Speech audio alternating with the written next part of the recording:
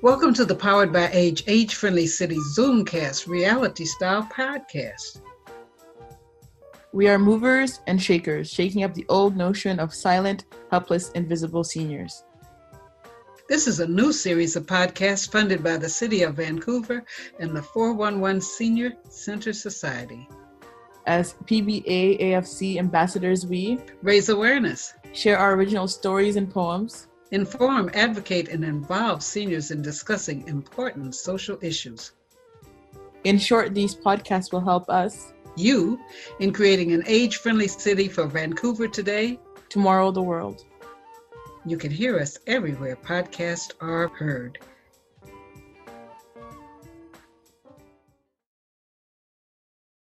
Okay, hello, welcome to Powered by Age-Friendly City. I'm Charlotte Farrell, the host. Today, we are going to have special guests. We have a councilwoman, Jean Swanson, who's on the line. She's going to be giving a special presentation. And we have later coming to the meeting, Marcy Cohen, and we'll have a little bit more introduction of her. And then we have Morgan Jacko and Kendra. She was in and she went out. Kendra is also one of our special guests, and we'll be hearing more about Indigenous Council. It has been a goal of this project to have people from different senior centers as well as people from different organizations such as the Indigenous Council. So that is going to be one of the things we'll be talking about today. We also will have some information about how this group, as small groups, have got mentors available to help with developing some of the spin-off programs that are coming up, spin-off programs on stories, nutrition, emotional health, etc. So let me say that we are very much in gratitude for the support funding from the City of Vancouver and 411 Senior Center, which has made this program possible. And Morgan, would you give an acknowledgement of our presence? Yes, certainly. So I would like to begin this meeting by respectfully acknowledging the traditional unceded territories of the Tsleil-Waututh, Musqueam, Squamish, also where I am, the Katzie, Semiahmoo, and Kwantlen First Nations, the Tsawwassen, the Kakite, and the Kwantlen First Nations, and that's where. And to extend our appreciation to hold a meeting and carry out this work on these shared territories. Thank you. Thank you. And I'd like to always say unceded means it was not given to us. It's still owned by those nations. Okay, so we're just going down across my screen. Everybody's gallery view is different, but to my right is Marion. So just a brief, say your first and last name, brief introduction. Marion Pollock, I'm on the 411 Senior Center Board. Morgan? My name is Morgan Jacko. I work for Digital Health Circle. I am the Community Engagement and Indigenous Relations Specialist. I also am starting an emerging nonprofit with Kendra Crowell, joining us today as well. That is called the Indigenous Knowledge Keepers and Elders Society. That has membership that are Indigenous knowledge keeper and elders within the Lower Mainland, and to promote their health and well-being and further their traditional values and things of that nature. Okay, Penny? I'm Penny Goldsmith. I'm a member of 411 and I'm the Council of Advisors for the Seniors Advocate. Pat? I'm Pat Hogan, and I've been organizing and an activist for a lot of years, particularly within the women's and the LGBTQ community. And I'm a member of Quirky, which is the Queer Imaging and Writing Collective for Elders. We meet at Britannia, or have for the past 14 years, and we've worked and collaborated in theater and writing with Youth for a Change, a marginalized group of youth out in Surrey. Gail? Hi, I'm Gail Harwood. I'm a member of 411 Seniors. amongst other things. I have an interview with one of my spiritual engineers, which I will be able to present when you want me to. All right. Leslie. Yes, Leslie Hebert. I live in New Westminster. I'm an ESL teacher and a writer. I belong to Century House and the New Westminster Lawn Bowling Club and the New Westminster Council of Women and the Royal City Literary Arts Society. Okay. Elaine?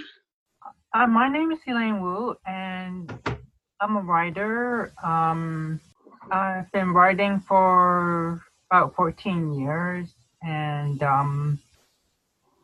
been published internationally. Welcome. Judith? Hello, I'm Judith Rainey, and I'm a member of 411 Senior Center and also the South Granville Senior Center, and I'm looking forward to seeing our guests again. Okay. My name is Emily Shi, Emily Regent. My book, I just launched my book in February. Anyway, I'm a health coach and a life coach in functional medicine, so I really care about women's health, and I'm the health ambassador and wellness advocate. I know this one lady is a health advocate. Maybe I connect with you. I would love it too. Yeah.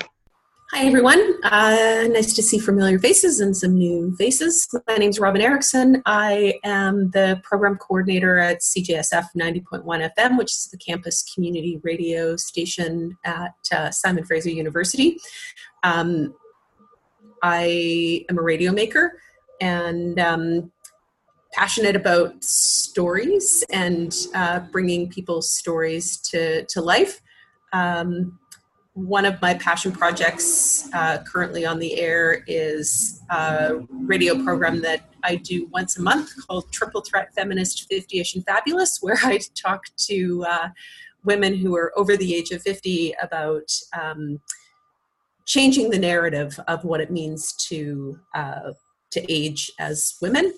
And I'm here as a resource and a mentor to those of you who are interested in bringing stories to life for this podcast.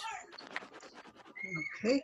And as she says that, that's just a reminder to some who may have been getting calls from Robin, myself, Adele, that we are around topics that people have said that they were interested in. We're working toward having designated days going into July that these things will be presented. And so there will be a mentor working with people who want to do stories. Pat and Chris have got a group of some from Quirky that want to do stories.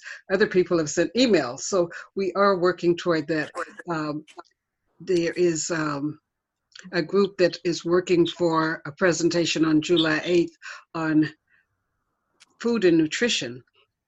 So there are other things that as people have designated or indicated that they are interested in topics, we're putting together a small group around that where a designated date will be made for that group to make their presentation. Okay, is there anyone who isn't appearing in my screen that that hasn't introduced himself? Luke.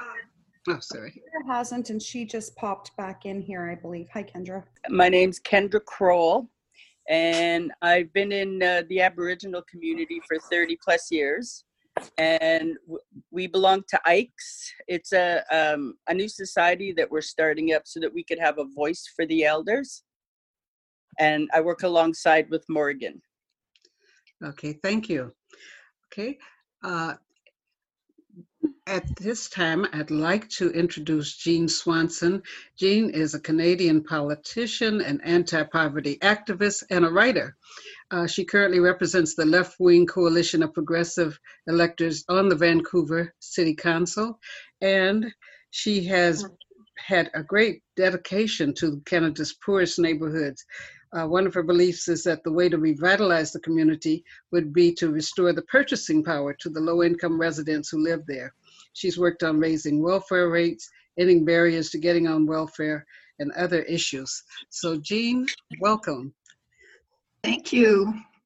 Nice to be here. What an amazing group of almost all women, I think, naturally.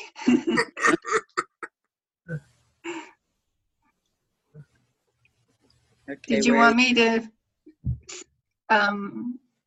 say stuff? Yes. Or did you want to? No, you could go ahead, give us a background or overview of some of the issues that you're involved in and Yeah, what you'd so like us to know. I asked Marion before what kind of issues you were interested in, and one of them she said was housing for seniors. So that's a big priority of mine. I found out from the seniors committee that the median household income for seniors in Vancouver is $28,000 a year. Yeah. And the definition of social housing in Vancouver only requires that 30% of social housing in a building be affordable to people earning $30,000 to $80,000. So the average senior is actually excluded in some ways, or could be excluded from social housing. So I've been trying to get that definition changed so that social housing, so that lower income people can afford social housing. I've also learned that the private market won't build housing for anybody that earns under about $75,000 a year. It's just too expensive. So I'm really pushing to try and get more social housing and to make the social housing that we have more affordable by lower income people. Yeah, so that's in terms of new housing. I know there's a couple of buildings that are going to be demolished that have seniors in them. One is at Rupert and Renfrew and Venables, I think. It's a 64-unit building that's owned by Brightside, which is a nonprofit. And they're going to demolish it and put in a bigger building that has a lot more units in it, but the same number that would be affordable. So in the meantime, while it's being built, all those seniors have to leave a perfectly good building and take up space that people who were homeless can't get. And then the new building gets built. And this is happening at another one of their buildings too. So I'm thinking that we need some sort of policy that we don't start replacing housing until we end homelessness. But anyway, that's one housing issue. Another one is renovictions and demevictions. Because seniors live in apartments longer than lower income people or longer than younger people generally, their rents are lower because the big chance that landlords get to raise rents is when a tenant leaves. They can raise it as much as they want. So when somebody is renovicted or demevicted, and especially if it's a senior and they have to go someplace else, the rent that they have to pay is sometimes a huge shock because it's so high. When I first got elected, I brought a motion to improve the city's tenant relocation policy, but that ended up not being that much of an improvement. All that happened was the amount that people get when they're renovicted or demevicted increased a little bit, but they still don't have any affordable places to go to. So right now I'm thinking that we need to do something about this to try and bring some sort of motion to council in the fall that would remedy this situation. The BC GEU and the Vancouver and District Labor Council and the Vancouver Tenants Union are all really strongly wanting protection from renovictions and demevictions. And I was thinking if 411 threw your hat in with them, the four groups could be a really powerful force, and we could try and get some sort of protection from that.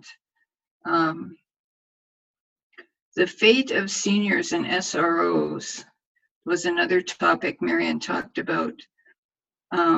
So SROs, I've been in a lot of them. They're generally in bad shape unless they're gentrified. They have lots of free pets, rats, cockroaches, bed bugs. You have to share a washroom. Everybody on the floor has to share a washroom. I have never seen soap in an SRO washroom, and I've been going in them for 40 years. So they're not good places to live, but until they are kind of the last resort before homelessness. So until we get something better, we have to keep them, do everything we can to keep them. And what's happening is right now is because there's such a tight rental market, as soon as anyone who's a low income person moves out of an SRO, the rent often goes up, often doubles or triples. Like if somebody's paying $400 a month, it can go up to $800. And then if it's renovated a little bit, it can go up to $1,000 or $1,100. So what I've been working with the SRO Collaborative and some other groups in the downtown east side, trying to get a law that would stop this from happening, which is we call vacancy control in the SROs. It means that when a tenant moves out, the landlord can't raise the rent as much as they want. And the city has said that we want this, but it's provincial jurisdiction. So the city has asked the province for it, and the province has said no. So we desperately need to get vacancy control in the SROs. I think we need it in all apartments, but if we could start with the SROs, that would be good. Because if we don't have it, we're going to have a lot more homelessness, and some of those homeless people are going to be seniors. And I know I was at 411 a while back, and Marion said, which I can really relate to, being as I'm 77, you can't really sleep in a shelter on a mat if you're a senior because you won't be able to get up. So anyway, I thought that was pretty good. But in the meantime, we've got to keep the SROs and try and keep them as clean and as maintained as possible. And because of COVID, we've had a little bit of luck there. We've got some extra money to put extra cleaning into the SROs and actually to bring food to people in the SROs so they can isolate better. Another was the city's seniors committee. I'm one of the 2 council liaisons to that committee. And are any of you on the city's seniors committee? Maybe you could try and get a rep on there when they have new people come on. It's actually one of the feistiest city advisory committees. A lot of them are pretty new and they just kind of sit back and don't do much, but the seniors one is always coming forward and telling city council what to do, and it's pretty great. They have a great housing subcommittee, and they're really pushing for housing that seniors can afford, and they're the ones that found that stat about the household income being $28,000. Jean, when is the next turnover or election or whatever, or how of the committees, the advisory committees? I don't know. I know some of them have vacancies on them, so I think those will probably be filled, but probably not until next year. Yeah. You can go on the city's website and look for advisory committees, and I'm sure it says there. Okay. Yeah, but it'd be great if 411 had somebody on there. When you mentioned it would be good if 411 could throw their support behind, we have members of about 3 different senior centers. How would that occur? Through the head of the organization, or are there things that individual members could do? In terms of getting on the city's advisory committee? No, throwing the support behind measures such as the vacancy controls. Oh, well, you could do that as an organization. You know, a letter from 411 to the Minister of Housing, CC me, saying, please give us vacancy controls. The tenants union is pushing for vacancy control throughout all housing, which I think is good, because that would mean rents could only go up 2% a year, and they couldn't go up by hundreds of dollars a month whenever anybody leaves. So you could do that, and you could get your members to write letters too. If you ever meet with them, you could stress to them how important it is. You could try and get meeting with them to stress it. I think you'd be quite influential. What Seniors have a high voting rate. What I would suggest is that we have a 411 board meeting on Monday. I'll take it to the board there. People who are on members of other seniors organizations should take it to their board and ask their board to write letters.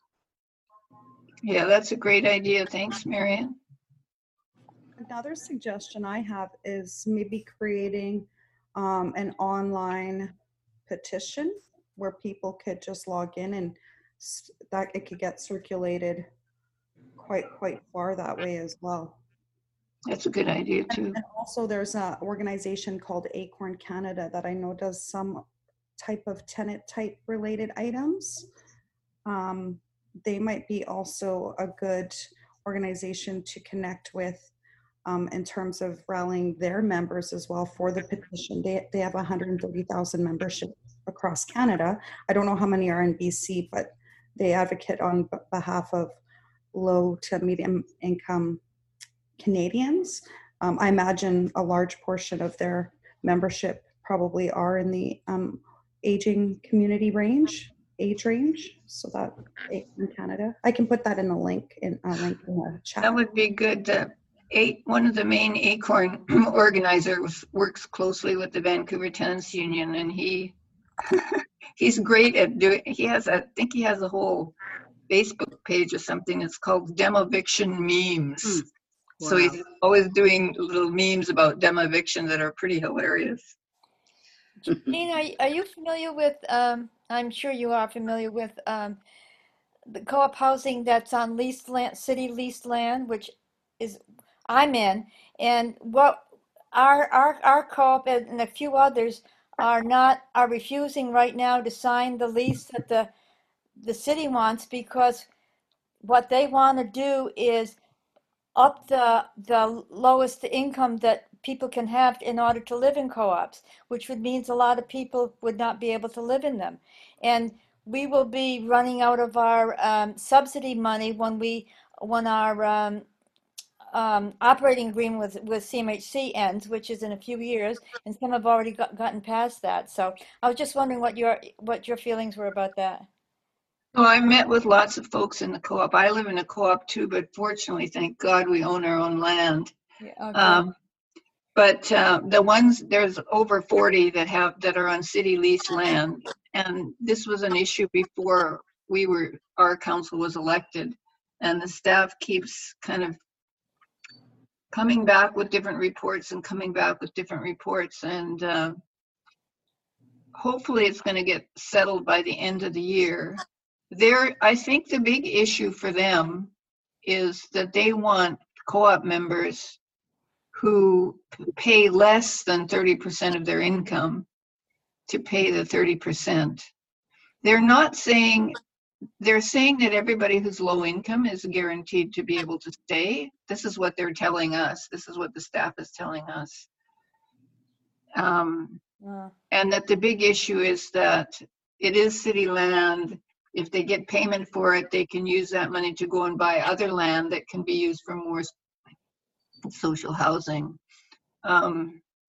So I think if the co-ops can make a case that they are providing good housing and that they do have low-income members, I think you should just stick by that. And I think there will probably be support on council for continuing that, although you might end up having to pay some kind of lease, and the upper income members might end up having to pay a bit more. Right. This is what I'm hearing. None of this is carved in stone or anything. Right. Okay, thank you. That's good. Could you comment on the opportunity or openness for people to attend council meetings? So right now they're all virtual, but the technology of it has been hit and miss, but it's getting better. So if you want to attend a council meeting, you can in person. But if you go to the Vancouver.ca meetings website, there's a link there, and actually the easiest thing to do is watch it on your computer or listen on your phone. Because it's virtual, you won't see the council members because we're still at home. But if there's a presentation, like usually there's PowerPoints from different staff people, you can see those if you have a computer. And if you're signed up to speak, you can do that too, and you can take questions from counselors and answer them, and you can hear everything that all the counselors say. And sometimes there's technical issues. If there is, just text me and I'll try and get the staff to deal with it. We have technical issues too. Yesterday, as you know, transit's an issue for seniors. Yesterday, you moved a motion at City Council that I would like to hear about it. I would like to hear about. The other part is, you know, for the BC low-income seniors bus pass, if you get the GIS, you get the low-income seniors bus pass. But if you make $1 more, you know, which is $45 a year, but if you make $1 more, you have to get the $52 a month bus pass. So do you have any comments on that? Yeah, as I used to get that bus pass, and it was extremely nice. Now I make too much money for it, but that's fine. Although I do think transit should be free for everybody. And the other thing is you have to pay that $500 and some that the pass is evidently worth. It goes on to your actual income, which is another issue. But of course, transit should be free for seniors. It's a provincial issue.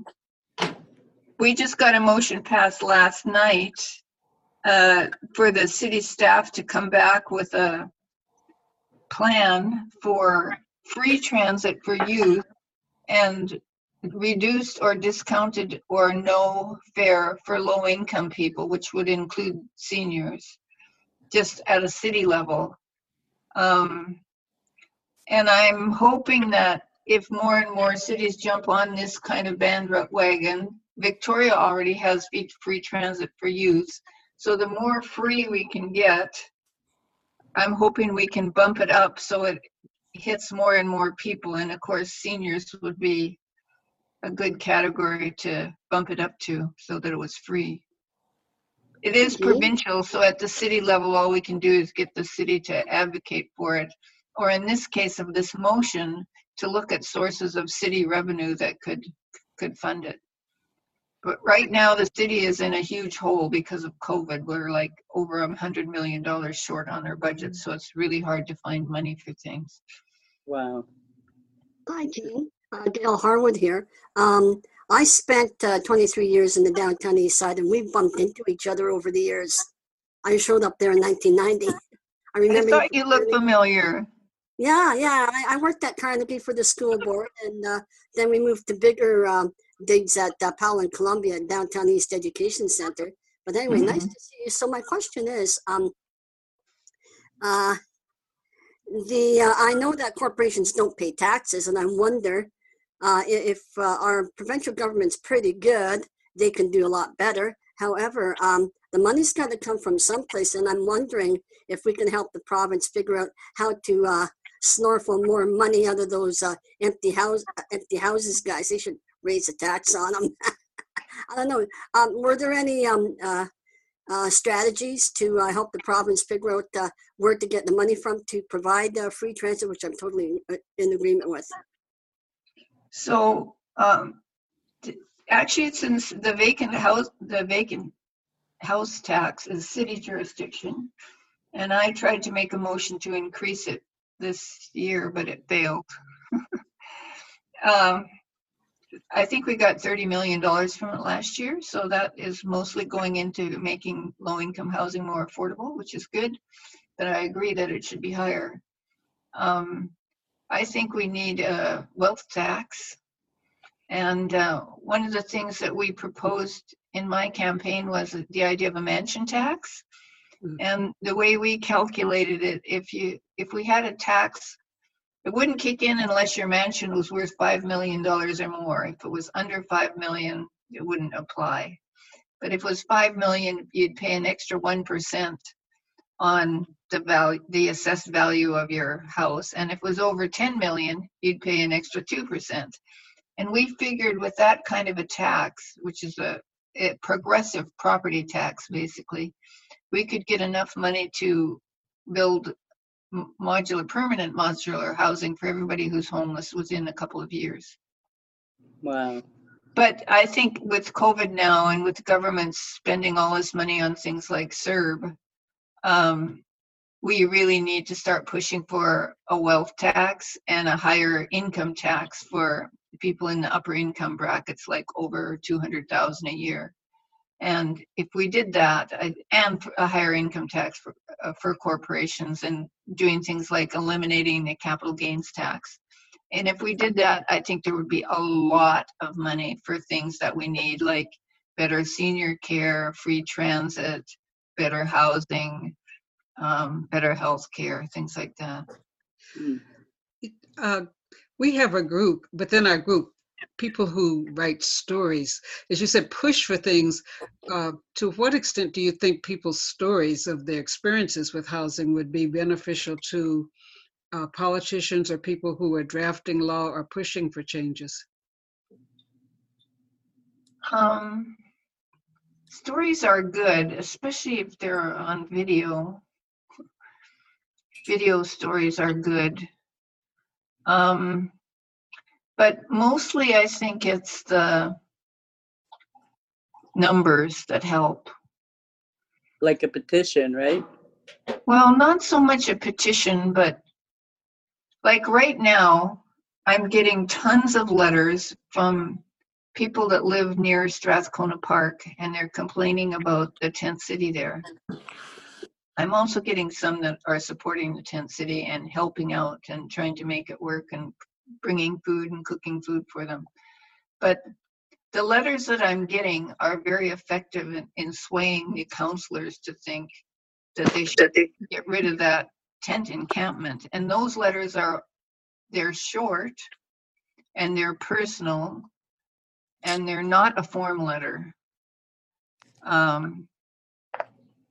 So now I'm trying to organize people who support the camp to do the same thing, because the letters from the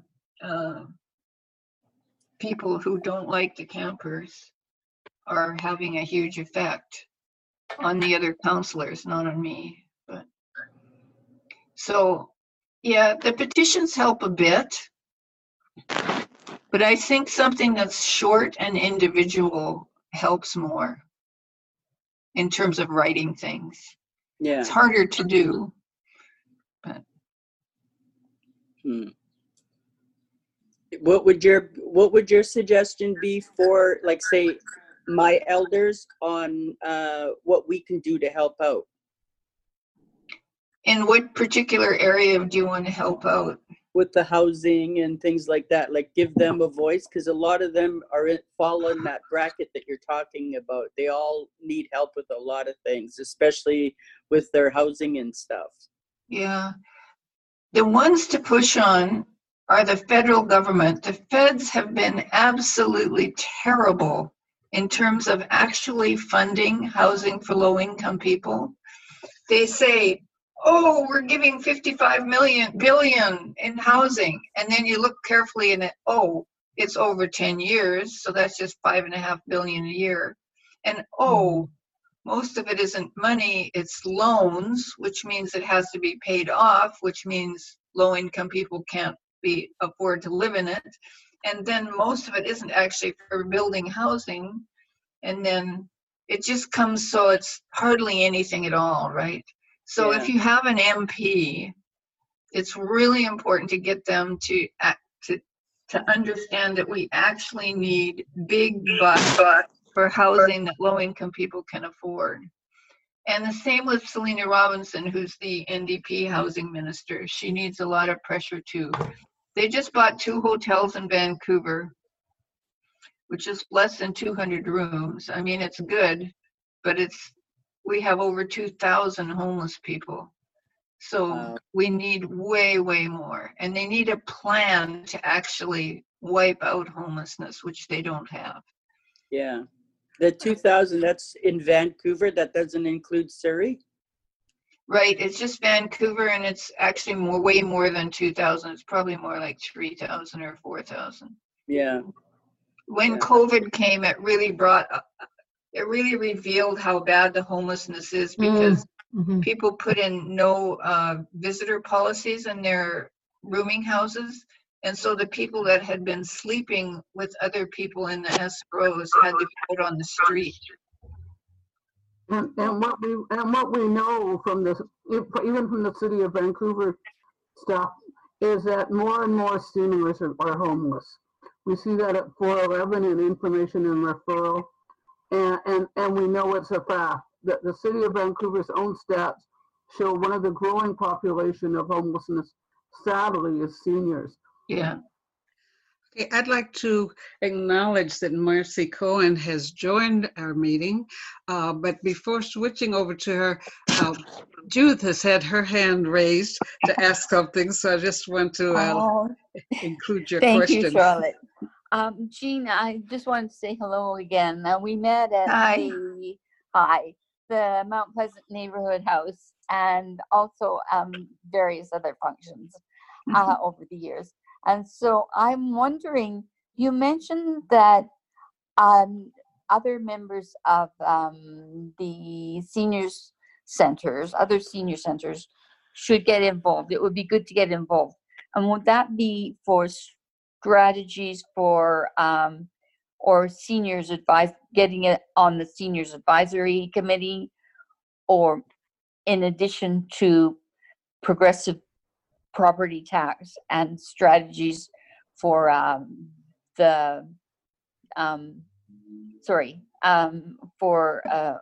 renoviction and demoviction? Thank you.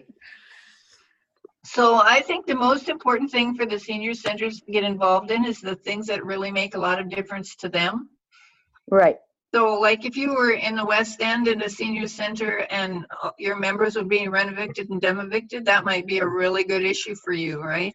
All right. I'm wondering, sorry. If you're in the downtown east side, then I'm sorry, it would it's make the me South different. Granville Senior Center. So I would have to liaise with the head of that.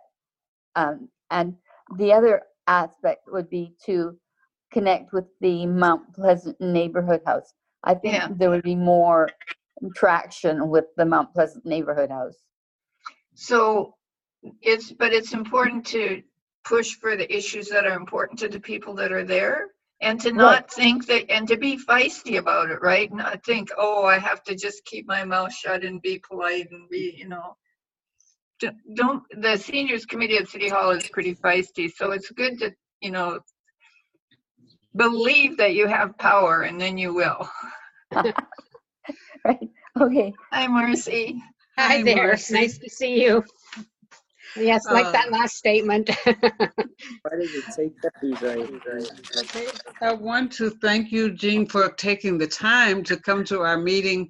If you have any information that we can share, I'll email it out to people, because not everyone is able to read the chat, but ideas that people have, if you send the email to our PBA AFC @gmail address, then I will send it and share it around to others. Okay, thanks so much for having me on. I've got to leave because I've got another call coming, but I really enjoyed seeing you all, and good luck. Thanks, Jean. Okay, Thank you so much. Thanks. Bye-bye. Marcy Cohen has been involved in social justice work as a professional and a volunteer for most of her adult life. She has over 35 years of experience working as a health and social policy researcher and educator, and she's done research that's primarily focused on community health restructuring, strategies for improving public health services, and workforce equality issues.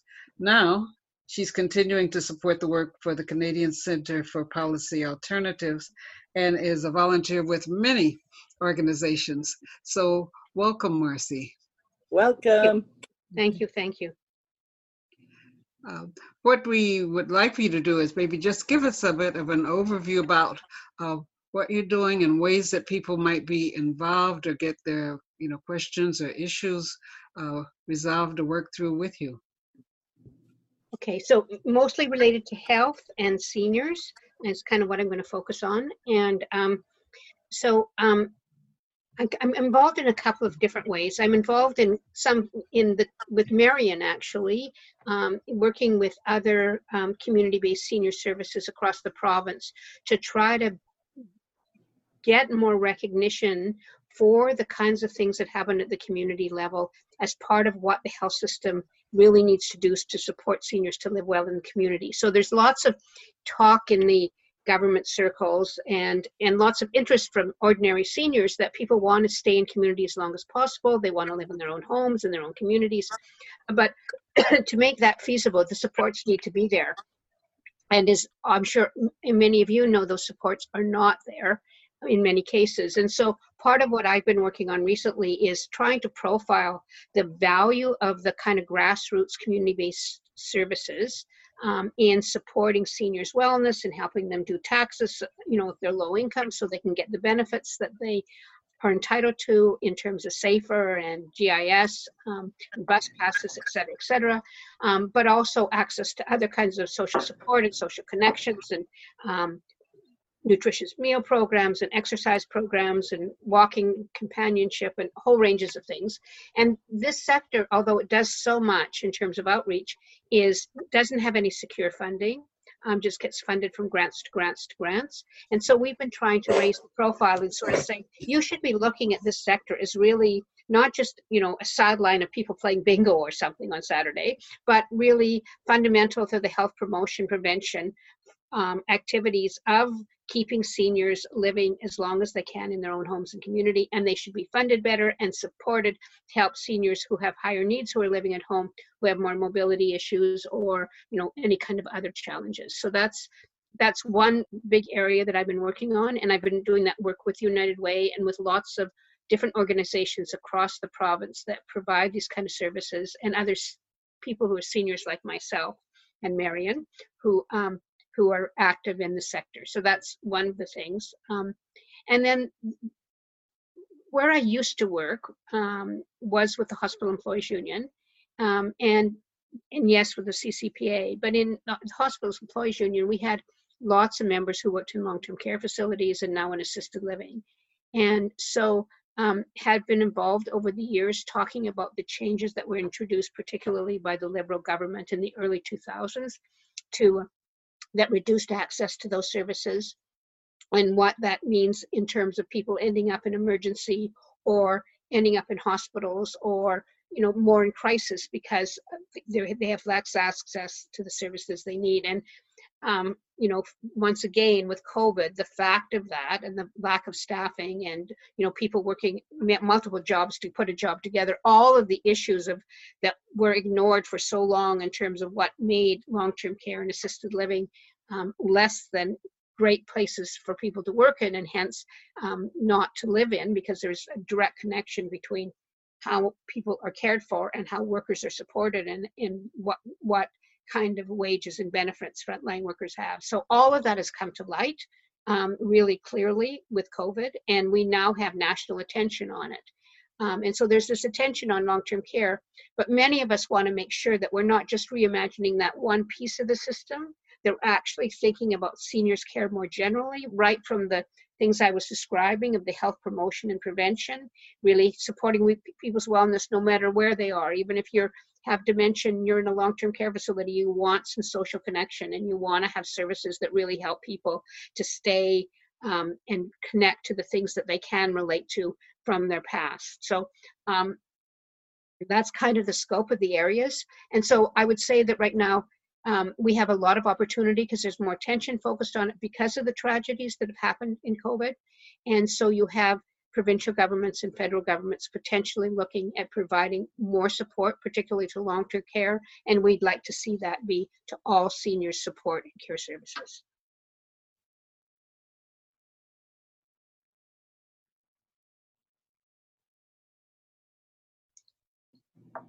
And how do you see people being involved?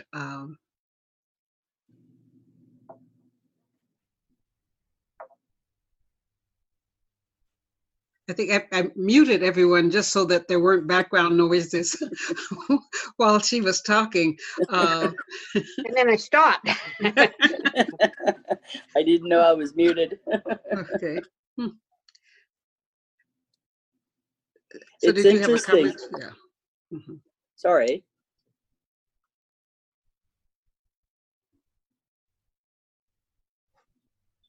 Did you have a particular comment?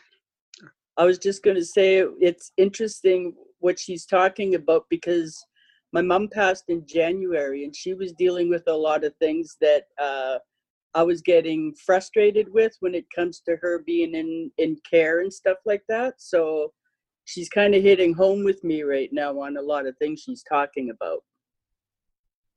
And I'm glad it's finally up and, you know, people are noticing that they're making it the big deal now.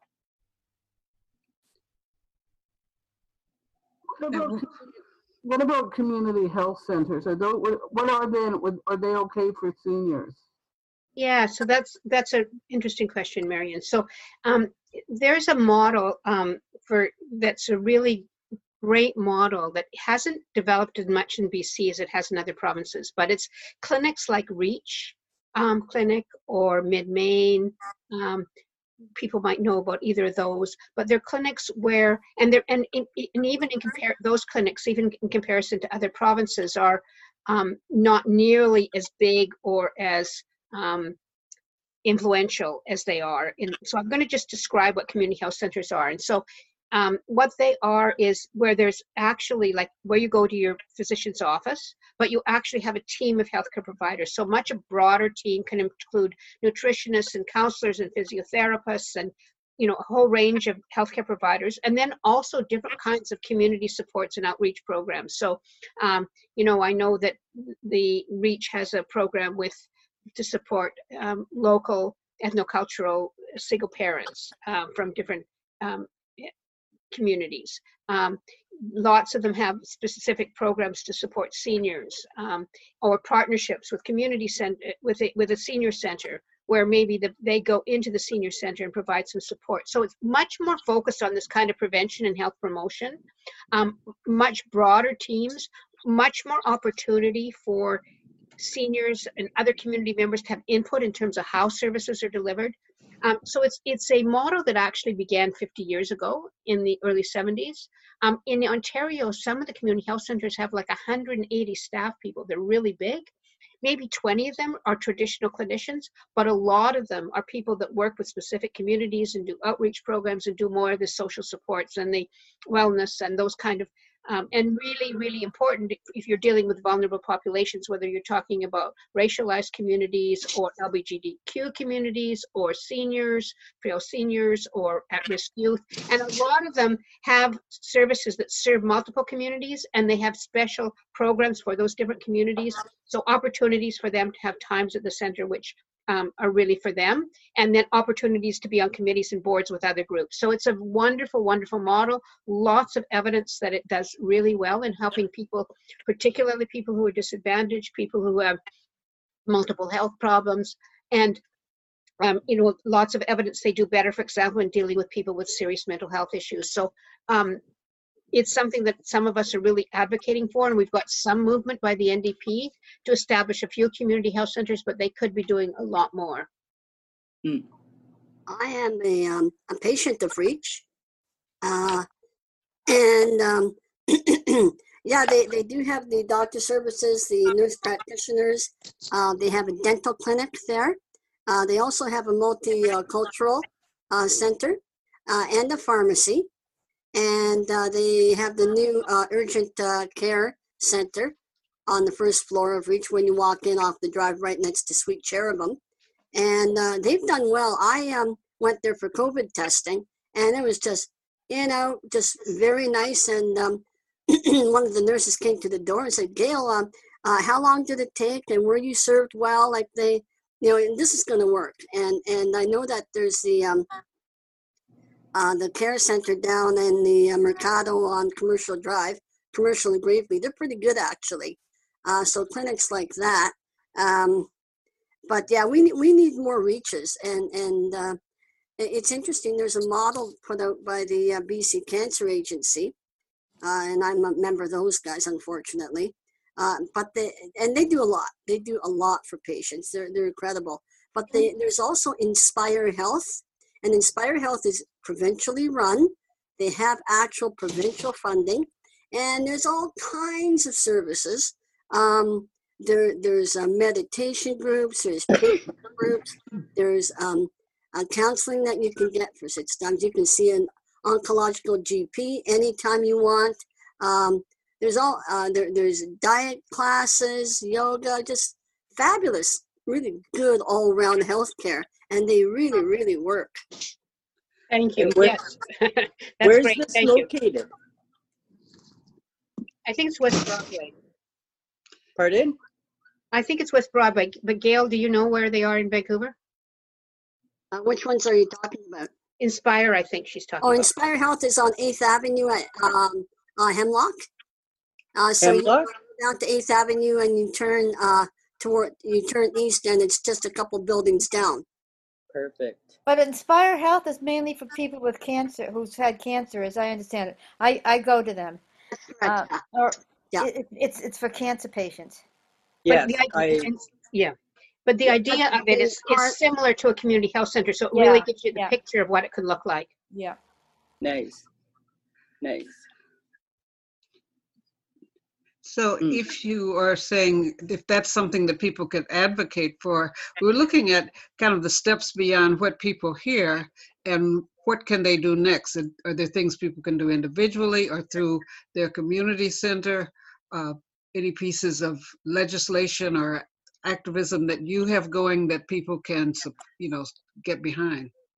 Yeah, so I think one of the places to connect with is the BC Health Coalition. They're planning to do a series of 3 webinars talking about seniors care and what the opportunities are now, and they also want to do town hall meetings. So they're really wanting to organize around this time and the opportunities that creates in terms of becoming more active around seniors care issues. So I would look at the website for the Health Coalition, consider if there's a way to sign up, which I think there is as an individual, to get information, and say that you're interested in knowing about any announcements of any webinars or any activities that are coming up. Perfect. I was going to ask, does anybody have a survey that the elders can answer questions to, like, so that you can find out what their needs are in the community? So with the group that I'm involved with, which I decided with United Way, with all the senior centers and those community-based organizations, that group does consultations once a year in 12 different communities around the province, where we talk to both seniors and service providers and get ideas about what the issues are and what people want to work on. Yes. But, I also would say, and Marion maybe can send this out to you, is that right now the government has a questionnaire out where they're asking the citizens about what's important to them in terms of economic recovery. And in that survey, it talks about community health centers. There's one near the end of the survey, they ask you to take $100 and how you would spend it. And they have community health centers mentioned, which I was really surprised to see, but that's a really good thing. So that's also something that people could fill out. And there's different places where you can add in things that aren't paid attention to. So you can say, there needs to be more on seniors care or seniors wellness, or, more comprehensive understanding of health. All of these kind of inputs that you want to give, that would be a place to do it. And Marion, can you take on getting that out to people after this? If you send it to me, then through email, I can send it out to the people within our group. I'm going to ask both Robin and Adele if you can also make note of things that have been mentioned as resources so that we can put that together in a little news digest that we'll email out to our yeah, no problem. Sounds good. Mine and Morgan Society as well has a survey that we put together that I'm pretty sure we can share it with all of you. It's got some pretty good questions on there for the elders. I like to see that. That'll Yeah, be wonderful. Morgan, are you there? Yeah, I'll have to just double check. That's a survey that Digital Health Circle, the Yeah. organization where I work, has put together. But I think we can look at some of the answers from that question, Yeah. or maybe tailor a new survey with some of those questions as well Yeah. involved, for sure. Yeah. And Yeah, I should have asked. And that would be wonderful. I'd really like to see that as well.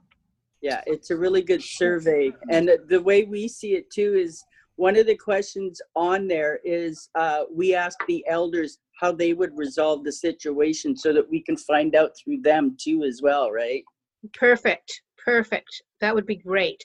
And I just opened the BC Health Coalition website, and right at the top it says if you want to receive information and want to be part of it, you can join up. So if you just, anyone who wants to know about the activities the Health Coalition is doing coming up, just go on the website of the BC Health Coalition, and right at the top you can sign in and you'll get information regularly.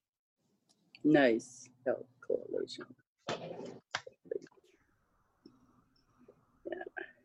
What about what I'm interested in too is something to do with Alzheimer's or dementia or anything for the elders. Does anybody have any ideas on how we can help them out in that respect? Is there any kind of things we can do for them? I can't say anything specific. I know that the Alzheimer's Society is doing lots of increasing, I think they call it First Link, which is kind of support groups for families of people who have Alzheimer's, so people can share, their experiences and what's challenging and how to talk to people with Alzheimer's in the best way to support them. So a lot of kind of guiding and mentoring and group activities. So there's a lot offered through, I think it's called the First Link program of the Alzheimer's Society. Okay. Yeah, I have some elders that are involved with the society, but what I'm looking for is maybe some kind of funding for their partners to help them out. Like, you know what I mean? Because there is things that they need as well, not just the patient themselves. Right. So you're looking at the support for the caregivers. Yes. Right. Super good question. And really it's kind of some financial support that people need. Yes. Yeah. So, I don't know specifically. There is a Family Caregivers Association, a Family Caregivers of BC. They have a hotline. They have a support groups as well. And I would ask them about that. Okay. And I would also say that you'd be interested in advocacy, any kind of advocacy they would be interested in leading or doing or working on to make those kind of resources available. Perfect. Thank you. See, I have at least 38 elders that we know. They're not all involved in any of the societies, but we know of them in the community, and they all have different things that they need, right? So I like to know this information so I can pass it on to them because they always ask. Right. Right. Yeah, pretty important. And Family Caregivers is getting more support and more funding, but I'm not sure they're dealing with the issues you're talking about. So that's really interesting and important to hear. Perfect. Thank you. Last year, in August, when there was a conference on aging, Minister Dix announced that there was $1 billion that the province intended to spend over the next 3 years around collaborative efforts to resolve some of these issues, creative strategies for dealing with people, dealing with caregivers, dealing with people with different capacities, both the strengths that people have as well as the disabilities. I don't know what would have happened, to that money now with extensive money that's come out for COVID related issues. But the United Way was one of the groups that was a sponsor for that conference. Does any of you who work with the United Way know of whether there's still an invitation for grants, collaborative grants between private public sector across different types of agencies? I don't know. Yeah, I don't either. That'd be interesting to find out, though.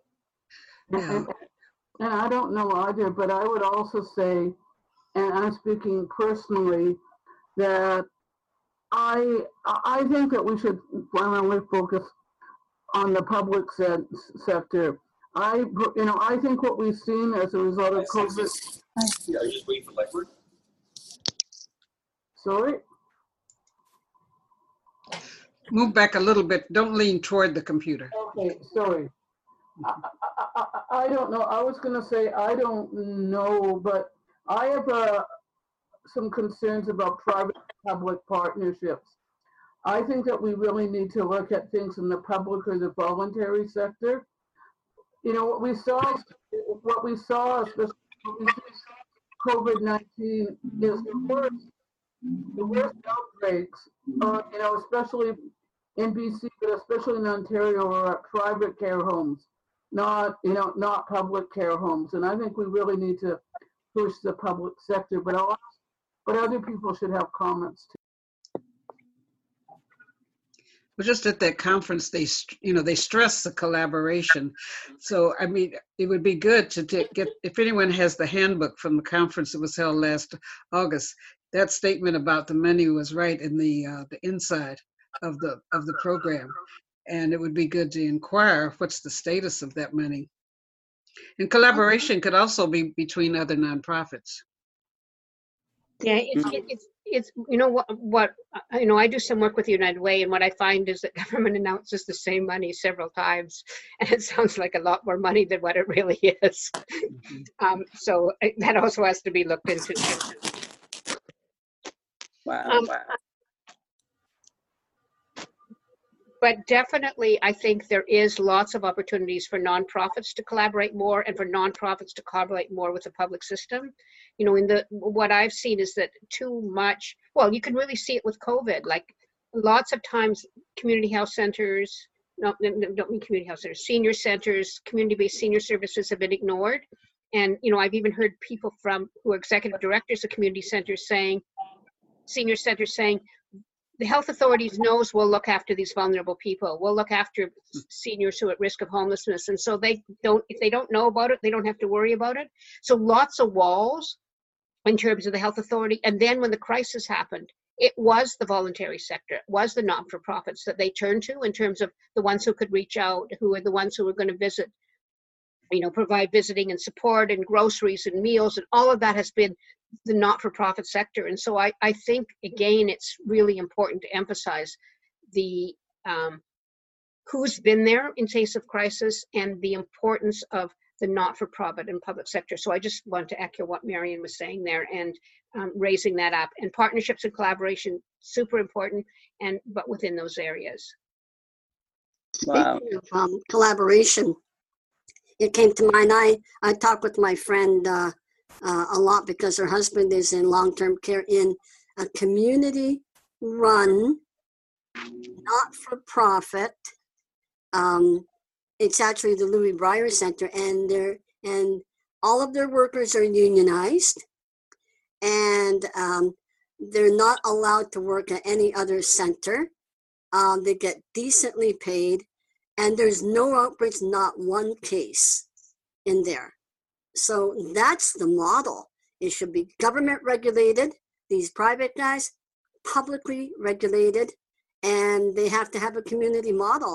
I just think that we should advocate for that because it's just, I was horrified at what was especially going on in Quebec. I went, what? And the military, it's amazing that you have to have the military go in and help. Like, what does that say? I know. It's pretty sad. When you say advocate, again, we have been looking within this group. One of the goals is not seeing seniors as passive, but having strategies. Someone a few weeks ago asked, from an advocacy standpoint, what can an individual do, and then what can we do across the different organizations to work together on whether it's a piece of legislation or a petition. What are some ways that you see for adding more advocacy around not just letting the attention drop after, some solutions to COVID outbreaks are developed? Well, I think there's a lot of people thinking the same way you guys are and who don't want to let this drop. So I think there are a lot of opportunities, and that, that the Health Coalition is certainly one of those groups, and that's certainly what their webinars are about, and then their town hall meetings. And they do have some demands that they're working on, in terms of what they want to see as priorities. And we want to make sure that it also includes the senior centers and the core funding for senior centers. So, there's definitely people moving in that direction. So I think sort of staying tuned. I think Marion's in touch with a lot of this work. So that would be one thing I would say. And then, and I would also encourage you all to fill out that questionnaire about the economic recovery, because the government has only got that open until July 21st, and I don't think a lot of people know about it. So if you fill that out and get your friends to fill it out, and make sure you rate, you talk about, it's where the place where it talks about community health centers, you put in a good amount of money for community health centers, and the place that asks you what's missing, you raise what your issues are. I think that, if out of this meeting we can get 100 people more signing that or filling out that questionnaire based on you and your friends and your colleagues and the people I think that will be, that those are two good first steps, I think. Could you say again where you would find that survey? Marion will send it out. Okay. Perfect. To you, and then you guys can send it out. I think also part of the picture can be collaborating with the health, especially the health unions and the public service unions. The nurses are really active, HEW really active, and all the other, the IODE, the international engineers, who all work in these facilities. Oh, get a hold of them, because they can really, really help us out. And just to let people know that the Health Coalition does have a lot of those unions as members and on their steering committee, and are funded by a lot of those unions. And then the Health Coalition is governed by a joint steering committee half of which is unions and half of which is community. So yeah, I'm interested to hear about that questionnaire. I'd never heard about it before, and I'd certainly pass that information on to my contacts. Great. I did put a link to the BC Health Coalition homepage in the chat for anybody who can open the chat. It's there. Okay, and then we can take stuff from the chat to put into kind of a summary email to send to people. Is that in the coalition site, the Health Coalition site, where you find the survey? No, the Health Coalition site is where you hear about the webinars and the town hall meetings that they're going to have. And so at the Health Coalition, you sign up in terms of wanting information from the Health Coalition. The survey is separate, and Marion will make sure that it gets out to all of you. It's something that government is doing directly to ask for citizens' thoughts. Yeah. So two separate things. And I'm not that good at finding it, but if you go to BC Government Economic Recovery, you should be able to find it. But I'll look for it, and I promise I'll send it to you, Marion, with all the links. Yeah, I'd be really interested to receive that link. Yeah. Yeah, I will definitely send it. Yeah. Well, Marcy, I really want to thank you on behalf of everyone for taking time out of your busy day to spend time with us and help us to get a better understanding of the different coalitions, the issues that we can get involved with. Thank you. Thank you. Nice talking to you all. Lovely to be here. Thank you, Marcy. Thank you so much. Bye-bye.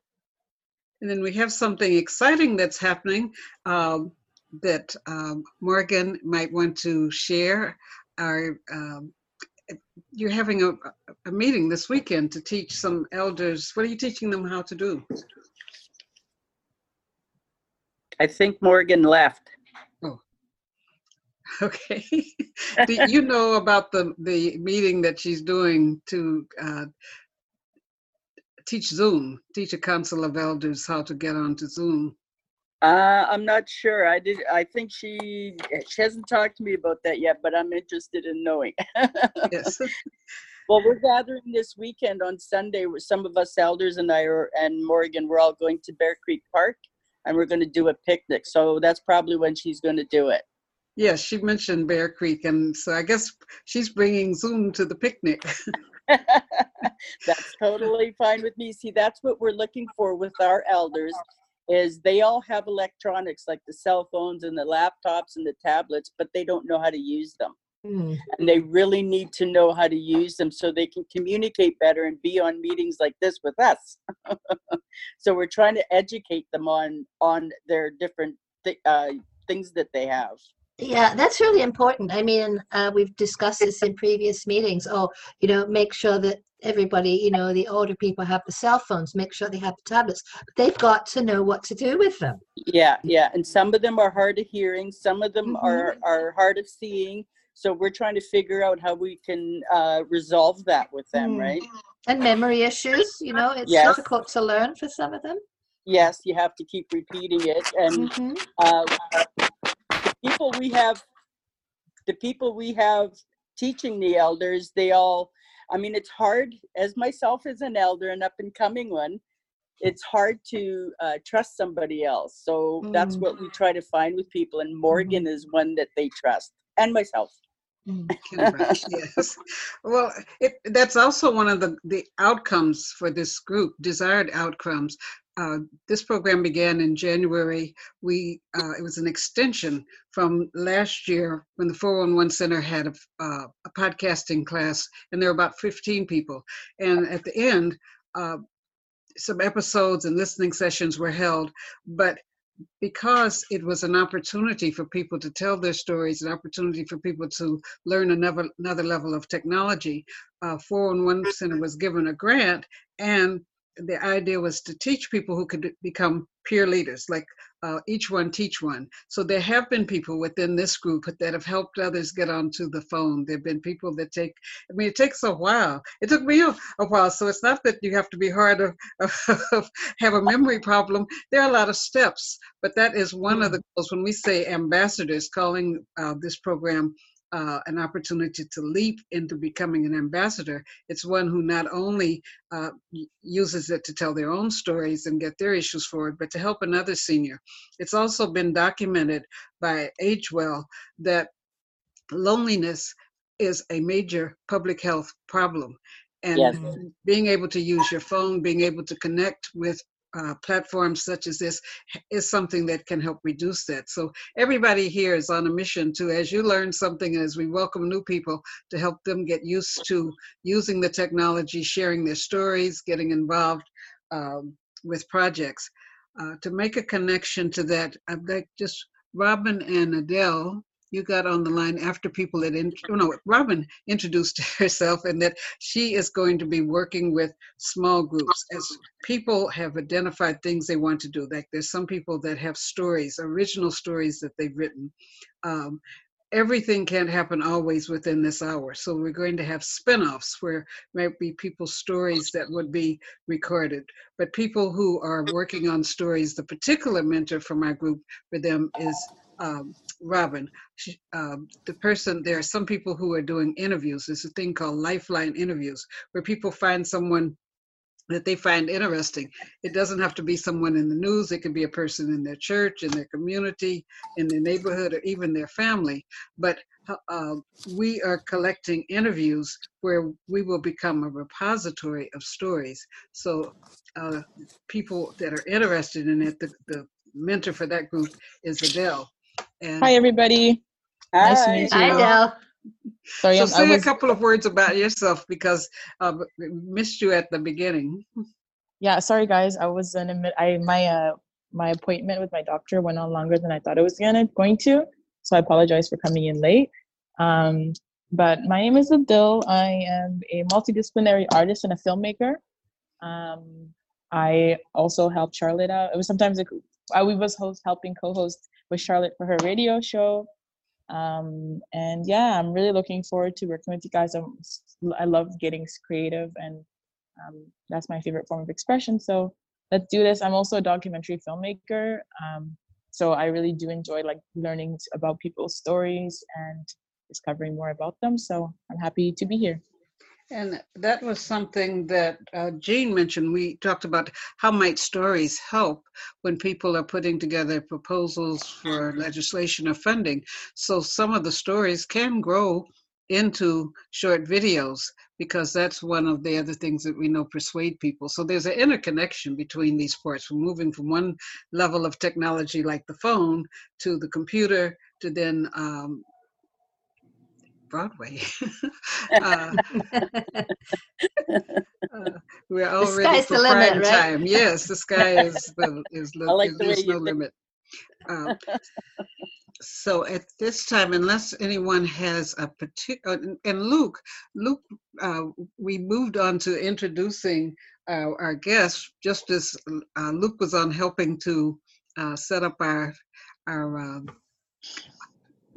welcoming people in. Luke, say a word so you can, people who don't know or haven't seen you can know who you are and what you do.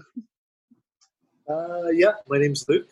I do tech support with 411, helping Charlotte out with Zoom, which is not the easiest program to figure out as we're learning. Yeah, that's about it. Luke also posts our podcast. So could you just say a couple of words too for people who want to know what happens with our podcasts? So basically the podcast gets distributed using a platform called Anchor.fm. And basically it's a free podcast distribution platform that's owned by Spotify. So Spotify, I'm sure a lot of you have heard of that, mostly as a music app, but they're trying to really make a push into podcasting as well. And so one way they're trying to support that is by offering free hosting for podcasts. So yeah, when we publish our podcast, it goes on to Anchor first, and from there it gets disseminated onto Google Podcasts, Apple Podcasts, as well as Spotify. These are kind of the three main platforms. And then YouTube for the words only. People don't have to worry. We're not sending a video to YouTube, but you could tell them a little bit about YouTube. Yeah, YouTube, it's not as easy it's not as simple to upload the podcast to YouTube, but there is a way to do it. And I do it just because I know that we have some listeners that like to listen to the podcast on their smart TVs. And so if they have the YouTube app on their smart TVs, which a lot of people do have, it's pretty easy for them to type in Powered by Age and play the latest episode. Nice.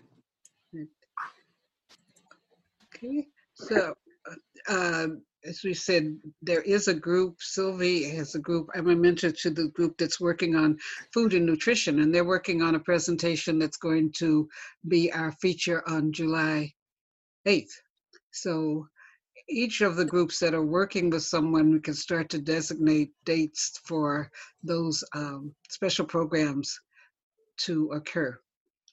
And unless anyone has another closing comment or question, we'll say now it's the time to say goodbye to all our company. Happy trails. Bye, everybody. Nice to see you. Take Bye. care, everybody. Thank you. Luke and Adele, I might need your technical expertise with my little podcast that I just did this morning. So we'll talk later. Can I just make a quick announcement? The 411 Senior Center has resumed our income tax clinic for our free income tax clinic for low-income seniors and people with disabilities. If you go to the 411 Senior Center between 10 a.m. and 2 p.m. Monday to Thursday, somebody will take all your information, and then they'll do your income tax and either mail it or email it to you. And this is all free. And we've already had like over 200 seniors come through. Wow. Marion, do you have to be a Vancouver resident for that? No, you have to be a low-income senior. So it would be good for low-income seniors in New West as well then? It's good for any low-income senior. Okay. As long as they don't have employment or rent income, yes, totally. When you say low income, is there a particular dollar amount? You just self-declare that you're low income? I think I think it's 30,000 for single, and I cannot remember for family.